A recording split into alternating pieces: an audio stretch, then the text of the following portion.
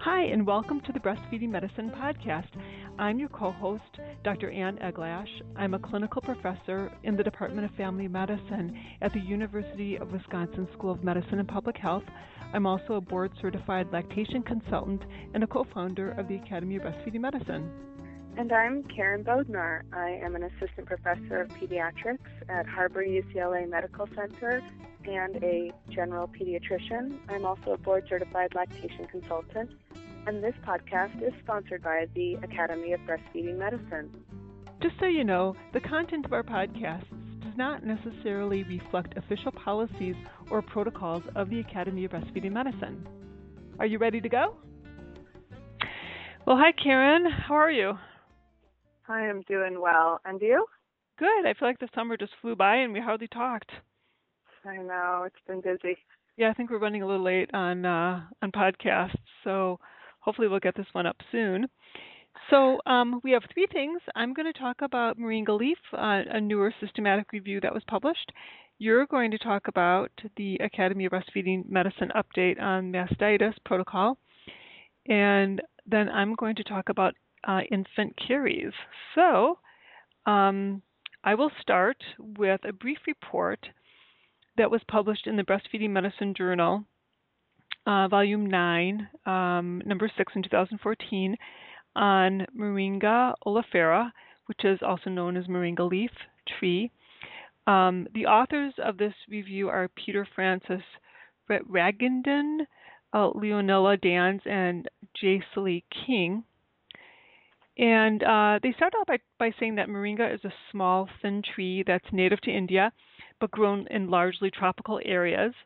It has highly nutritious properties, and the leaves, seeds, and fruit are typically eaten in areas where it's grown. So it's sort of like one of these superfoods that is grown in areas where it's sort of like a food desert or nutrition is at risk. The leaves are the part of the plant that's lactogenic, and the leaves are also considered non-toxic because they're eaten like other green vegetables like kale and spinach. It's been studied the most in the Philippines, and it's the most common galactogog used in the Philippines, where the lactogenic properties of the leaves were first described by a scientist in 1987. And this article is basically a systematic review on the use of Moringa compared to placebo as a galactogog. So this is a pretty brief report. They found 6 randomized, placebo-controlled, blinded clinical trials on Moringa, 5 of which were done in the Philippines. And essentially, putting the studies together, it appears that Moringa increases milk volume by day 7, anywhere from 90 to 159 ml per day, which is pretty good considering that it's day 7. Yeah. They mention that Moringa is hypothesized to increase prolactin production in the anterior pituitary. And 2 of the studies in this review compared prolactin levels in the Moringa versus placebo groups and found that prolactin levels were higher in the Moringa group. So I thought that was interesting because I feel that we don't really know how different herbs and supplements work other than the prescriptions metoclopramide and domperidone, which we know increase prolactin levels. And I feel like by knowing that Moringa increases prolactin, I have a better idea of who to respond and who wouldn't, because right now there are obviously people who respond well because I prescribe it a lot, and there are people who don't respond at all. And I oftentimes hypothesize who would do well with a prolactin boost, and now I feel like I'll use it for people who I think need a prolactin boost. The studies mostly gathered evidence of side effects based on reports from the subjects, and no adverse effects were seen in all 6 studies. So I suppose the leaves are, similar to spinach and kale, and people usually don't complain of side effects of spinach or kale other than perhaps not liking them, especially younger children. But basically it's safe, and that's been my experience too. When I prescribe it, people generally don't notice any side effects on it, so it's a good one to use. And they're taking the leaves and they're putting them into a pill. Yes, they're capsules. I was going to say, so just for people who haven't used it that are, it doesn't matter if you don't like kale and spinach. You don't have to taste it. Right, exactly. And, like any supplement, the company, nothing's regulated in the United States. And so you may end up with a product that's inferior and a product that's good quality. And it's good to use resources like consumer labs to make sure that the brand is considered valid. Yeah, it's a trusted company. I Right, agree. right. So let's move on and have you talk about the Academy of Breastfeeding Medicine protocol on mastitis. So the Academy of Breastfeeding Medicine clinical protocol number 4 on mastitis was revised in March of 2014 by Lisa Amir. And this protocol is not too long because I feel like mastitis is pretty well understood and straightforward, and so I think it's good for us to go through it, and most people will probably be familiar with most of the recommendations, and then I have a question for you. So first, I just wanted to remind everyone the definition of mastitis is a hot, tender, swollen breast, usually in a wedge-shaped area that can be red, and it's associated with a fever of 38.5 Celsius or 101.3 Fahrenheit or higher. And also, by definition, mastitis simply means inflammation of the breast.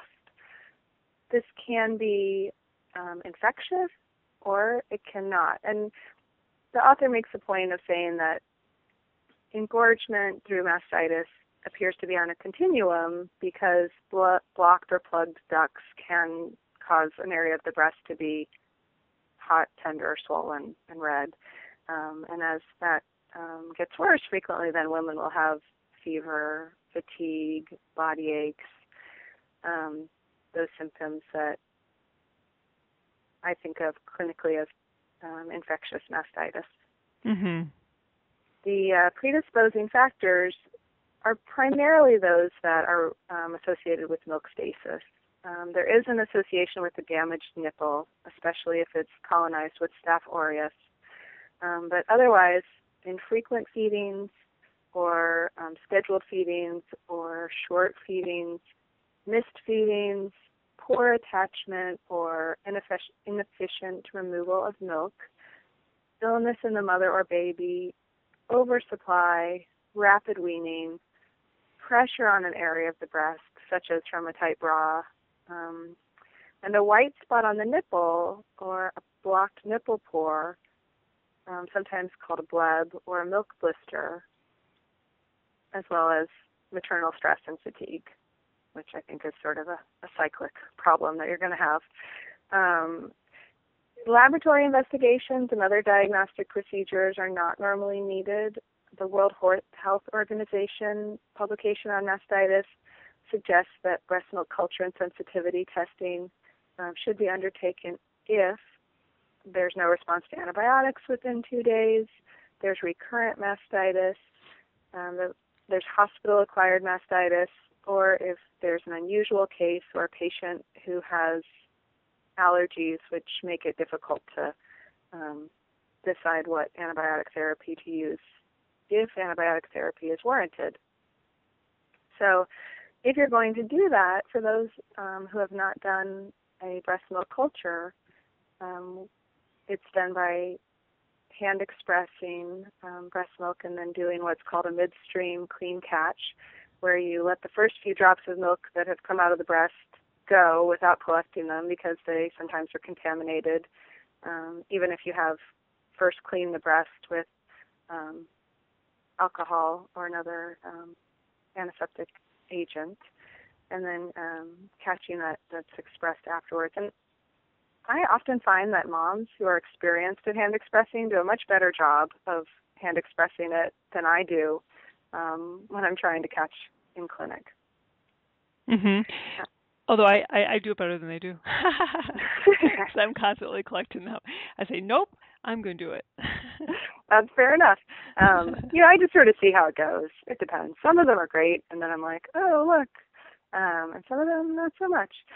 So when it comes to management, the first line management, especially if this is caught early, is effective emptying of the breast. So encouraging more frequent feeding, starting on the affected breast, because the breast that a baby eats on first is generally emptied more fully than the second breast. And they note that if pain is a problem that's inhibiting letdown, the baby can start on the opposite breast, and once letdown starts, to switch the baby over. Pointing the chin or nose toward the area that's affected, because that tends to be the area with the most suction when a baby eats. Massaging the breast, sort of during the feeding, pushing the blocked area toward the nipple, and possibly expressing any remaining milk by hand or pump after the feeding. Also briefly mentioned in here is an alternate approach for swollen breast, which is breast fluid, or it's fluid mobilization. I've also heard it called lymphatic drainage massage, which is gently massaging the breast from the nipple back toward the axilla, along the axillary lymph nodes. As the mother reclines, gentle hand motions can reduce the swelling of the breast. And this is also sometimes used during engorgement. That's different than reverse pressure softening, right?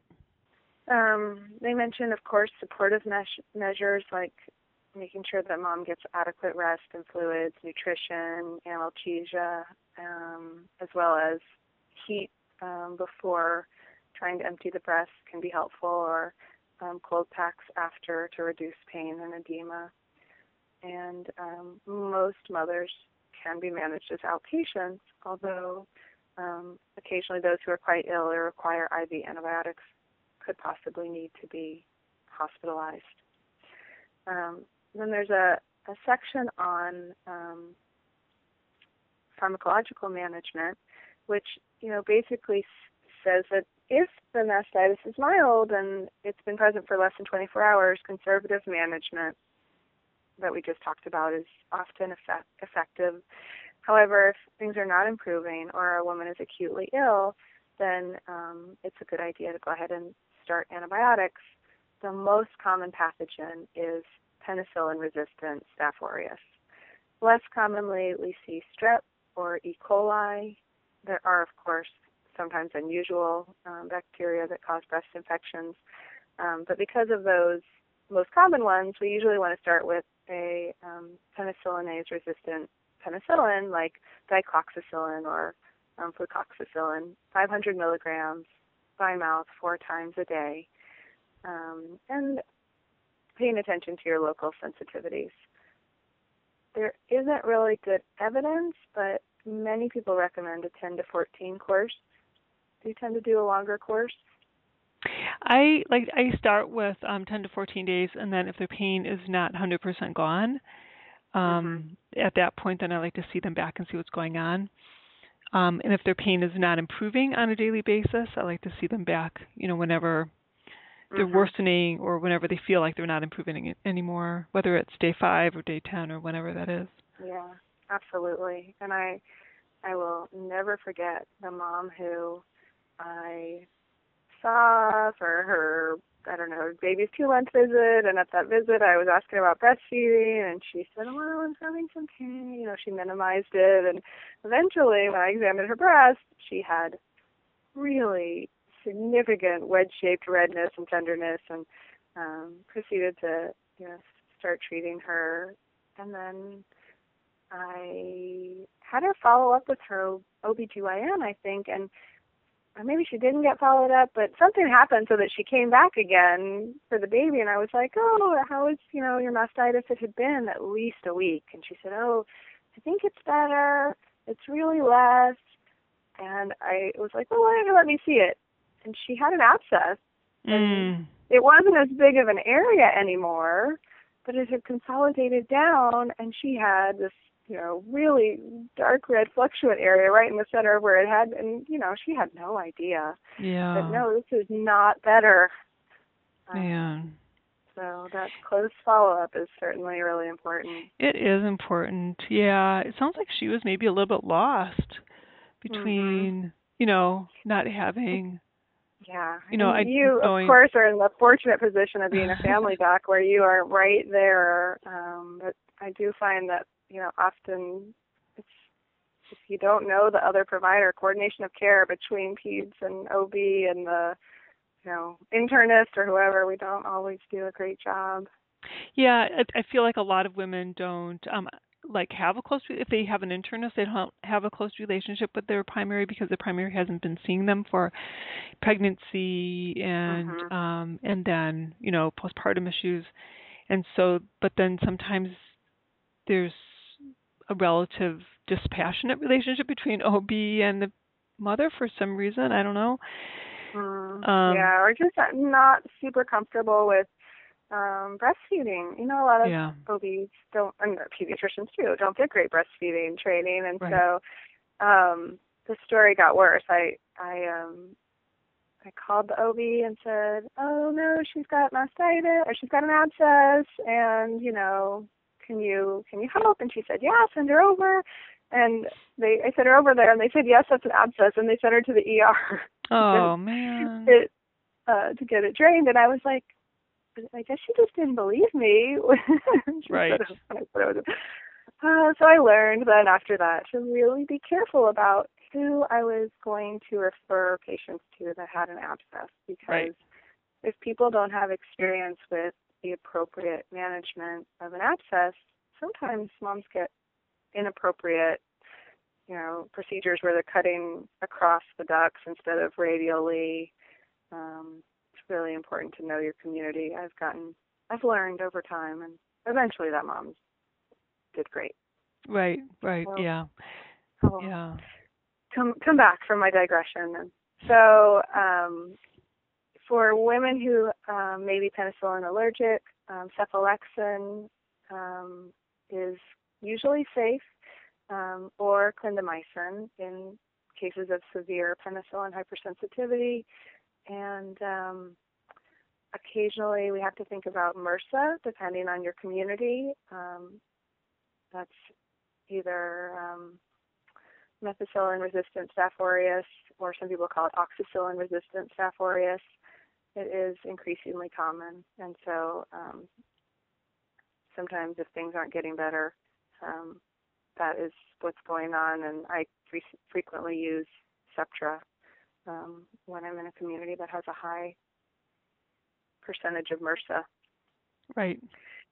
And there is a section in here that talks about an association about breast pain and Candida, which I don't know necessarily goes exactly to mastitis, but it talks about sort of this idea that some breast pain is related to Candida infection, and cites some studies that have shown of women with breast pain, they are more likely to have Candida than controls.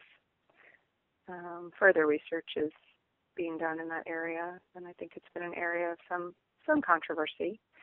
The other complications that are mentioned are, of course, abscess, which we briefly talked about. It occurs it's suggested about 3% of women with mastitis, and frequently can be treated with either needle aspiration, sometimes serial needle aspiration, IND, or ultrasound guided placement of a duct by interventional radiology, depending on what resources you have in your community. And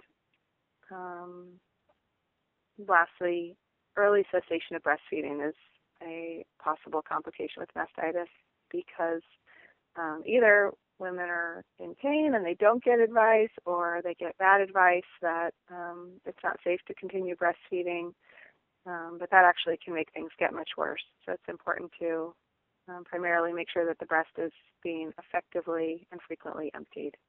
Right. Yeah, I think mastitis is sort of a woman's health issue that's somewhat political, because women may have, like a woman may have a fever to 102, and she may call her doctor and say, I have this fever, and my breast is red, and I feel awful. And the nurse takes the message and gives it to the doctor, and the doctor says, okay, call in dicloxacillin, 250 milligrams 4 times a day, which just makes me cringe. It's such a low dose. Yeah. And that woman could really be septic. She could really have blood coursing. She could have bacteria coursing through her veins and be very, very ill and have a low blood pressure. Now, if a man calls and says to the doctor, I have a fever to 102 and my leg is swollen and red, what happens to that man? That man is either brought into the office, that man is sent to the hospital. And this is one of my soapbox issues where I feel that some of these women become very, very ill very fast. I've seen them come to my office on the day that they have a fever and looking hypotensive and tachycardic. And I've called the ambulance a couple of times for some of these women. And to think that they're getting phone advice and not really triaged properly is quite scary. I have to say, I haven't had that experience, but I have had the experience many times of moms who either minimize their symptoms or just don't make the association. I have taken care of a number of women who are just like, oh, I feel awful, I have a fever, and they don't mention that they're having a breast, problem, that they're having breast pain until I go digging. And right. then they say, oh, yeah, because they don't realize that having that infection in their breast is making them so sick, and they're so worried about being sick that they are like, oh, whatever, my breast hurts. I've got a lot going on. Right. Well, no. Well, the way I look at it is that very early mastitis, it's very difficult to see the pink changes because it's very light pink initially, and they have to go into the bathroom and turn on the light to really see. So and that's if they have fair skin. If they're women of color, it can be nearly impossible. Exactly. And so it's not uncommon for me to talk to a patient on the phone who says, well, I have a fever and I feel awful. And I'll say, well, does your breast hurt? Well, I really don't know. I hurt all over is what they say. And I'll say, now go and look at your breast and see if you have pink changes. And they say, well, I really just don't know. I just can't tell. And it might be because they don't have a good mirror. They don't have a good light. Their breasts are really big. They just can't tell. And, they just have to be seen. But so often they really cannot localize it because it's just not that obvious for them. Yeah. And so it is tricky. And that's why, the old adage, flu in a nursing mother is mastitis until proven otherwise, needs to be understood by physicians. So I think that's why a lot of women will say, yeah, I had a fever, like 2 weeks ago. I don't know. It lasted a couple of days and went away. They had mastitis. They didn't even know it. So it does happen a fair, it definitely happens a fair amount. And it's probably based on knowing that those of us as clinicians, and Dr. Amir, who wrote this protocol, knows that women will say this, that it seems to be acceptable by many providers to wait 24 hours to see if it goes away because it just ends up happening that way for so many women. Yeah, that's absolutely true. The other thing that I just on a personal note wanted to mention was that I had this patient recently that had granulomatous mastitis, which I had never heard about until I saw this patient, or maybe I learned about it a long time ago, but having never had a clinical case, it hadn't really stuck with me. And it was this story of a mom who had had mastitis that was treated with antibiotics, and it kept going, and she had abscess and fistulas and drainage, and this is before I met her, and it continued for 9 months. And eventually, she had surgery, and the pathology had come back that she had granulomas in her breast. And, maybe someday we'll do a separate podcast on that, but I just wanted to sort of alert people that if mastitis is sterile and it's continuing for a long time, it's something to think about as autoimmune granulomatous mastitis. And I think biopsy in general, because a red breast that doesn't get better, also you have to think about inflammatory breast cancer. Absolutely. So, so anyone who's not getting better basically needs tissue pathology to figure out what's going on. Absolutely. Yeah. And Okay, so the other question that I had for you is about this. Let's try that again. The other question that I had for you was about milk blebs, which were briefly mentioned in here. And for whatever reason, I have been seeing just a rash of in my clinical practice lately. And I am curious whether you find that they are frequently recurring in the same places, whether or not you find them to be occurring without mastitis frequently, and how you're treating them. So those, I think of blebs as being clogged pores that come from deeper plugs. So these are women who tend to have recurrent plugs, and oftentimes they'll give me that history. And they'll find if they have a milk bleb, it'll be painful. They'll also feel like their breast is not draining very well in that area that that pore is associated with. And then they'll pick at it until it they can get stuff out of the pore, and then they'll feel like the area of the breast that's not drained well will empty. So oftentimes I look at, the underlying reason why they may be having plugs, such as, this is really common in women who mostly pump, because pumping just doesn't drain the breast as well as nursing, or they have an oversupply, or they're going for long periods at night when they're really full, or they're pumping extra, during the day and then going long at night, that sort of thing. Oh, yeah, that's messing up with their rhythm of good, breast drainage. I have been a little bit suspicious of fish oil. A lot of people are taking DHA and fish oil, and I've had some women with recurrent plugs, and I haven't been able to figure out why, and I've had them stop fish oil because we know that there's something about fatty acids that's different, or the differences in fatty acids in milk may play a role. Also, I think they're super common when women have a dysbiosis, like the bacterial bounces off, like low probiotics in their breast. So we can talk about that. One woman lately who she cannot get rid of it. It's just this one bleb, and I went in there and unroofed it and tried to express it out, and she cannot get rid of it. And so I was like, we talked before about steroids and various other things, and I was so frustrated. But you're right, we could talk about it a whole nother day. Yeah, we should talk about milk blebs. There's not much research. We can just talk about our experiences. Exactly. Yeah. So, okay. We have a phone and radio show one day. Yeah, really. So, anything else about mastitis? I think that's it. Okay. Well, I'm going to talk about infant dental caries, which are also known in the literature as early childhood caries, or ECC is oftentimes how they're abbreviated. This is a confusing topic, and many people who see breastfeeding moms are often asked if nursing at night contributes to cavities for their babies. And I know many moms are afraid to tell their dentists that their babies nurse overnight. So the question is that okay? There was an excellent review of the current literature on early childhood caries in the journal Clinical Lactation. The author was Valerie Levine in 2013 in the first issue of that year. So early childhood caries are defined by having missing or decayed primary teeth up to 6 years of age. And in some high-risk groups in the world, 50 to 80% of children have early childhood caries.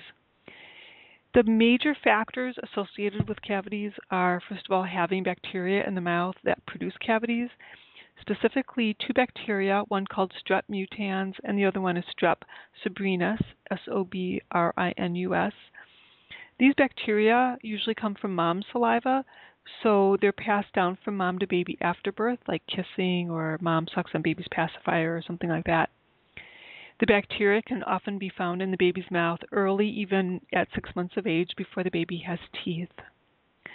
The second factor that's often considered causative is eating fermentable carbs in the diet, such as white sugar or receiving sugary medications on a regular basis.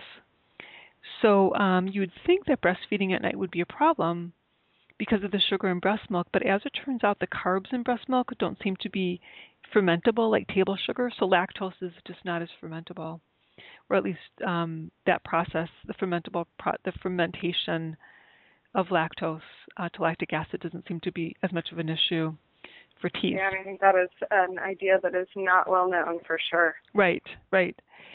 And then the third major factor in developing cavities is the nutritional and general health status of the child.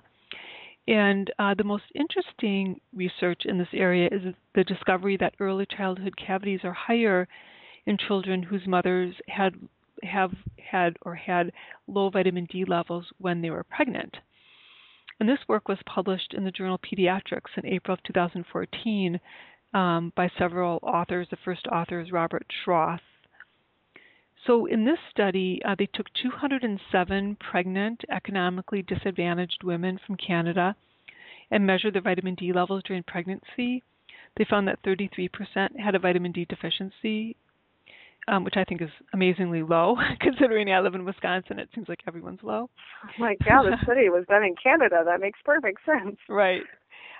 They then evaluated the teeth of these women's offspring and found that the enamel defects were present in 36% of the infants. And they found a direct inverse relationship between the number of decayed teeth and the mother's prenatal vitamin D level. So the higher the vitamin D level, the lower the number of cavities, and vice versa. This study found no difference in the number of cavities between bottle feeding or breastfeeding babies. 74% of the babies were breastfed, but they didn't say specifically how long these babies breastfed. So they didn't really analyze duration of breastfeeding at night and that kind of stuff. Mm-hmm. The article also points out that infants who have vitamin D fortified diets and more exposure to the sun have less extensive dental caries. So vitamin D plays a huge role, not only after, when they're eating solids, but also in the fetal environment. So it's something that we need to pay attention to. And I find that there are certain physicians in our community who are obstetricians who are very enlightened about the need for vitamin D in pregnant women.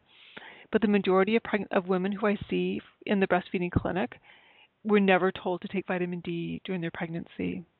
And I think this is something that we need to pay close attention to, even if it's for nothing other than preventing cavities in their infants. So when moms ask me what I think about the risk of nursing overnight in cavities, I tell them that there's no evidence that we know of, no strong evidence that breastfeeding causes cavities. However, I strongly advise that they brush their children's teeth twice a day, they avoid sugary foods, make sure that the child is receiving a vitamin D supplement as well as calcium in the child's diet. And if I have exposure to moms, like oftentimes I do preconception counseling with my mothers, with women before they become pregnant, and explain to them that vitamin D is super important not only throughout their lives, which I always emphasize whenever I see them for physicals. All right. Well, so it's been good talking to you. It's great talking to you, and we'll be in touch in the next month. All righty. Thanks, Ann. Yep. Bye. Bye. If you have any interest in the Academy of Breastfeeding Medicine or any questions or comments about this podcast, please email us at abm@b as in boy, f as in Frank, med.org. Thanks for listening. We'll see you in a few weeks.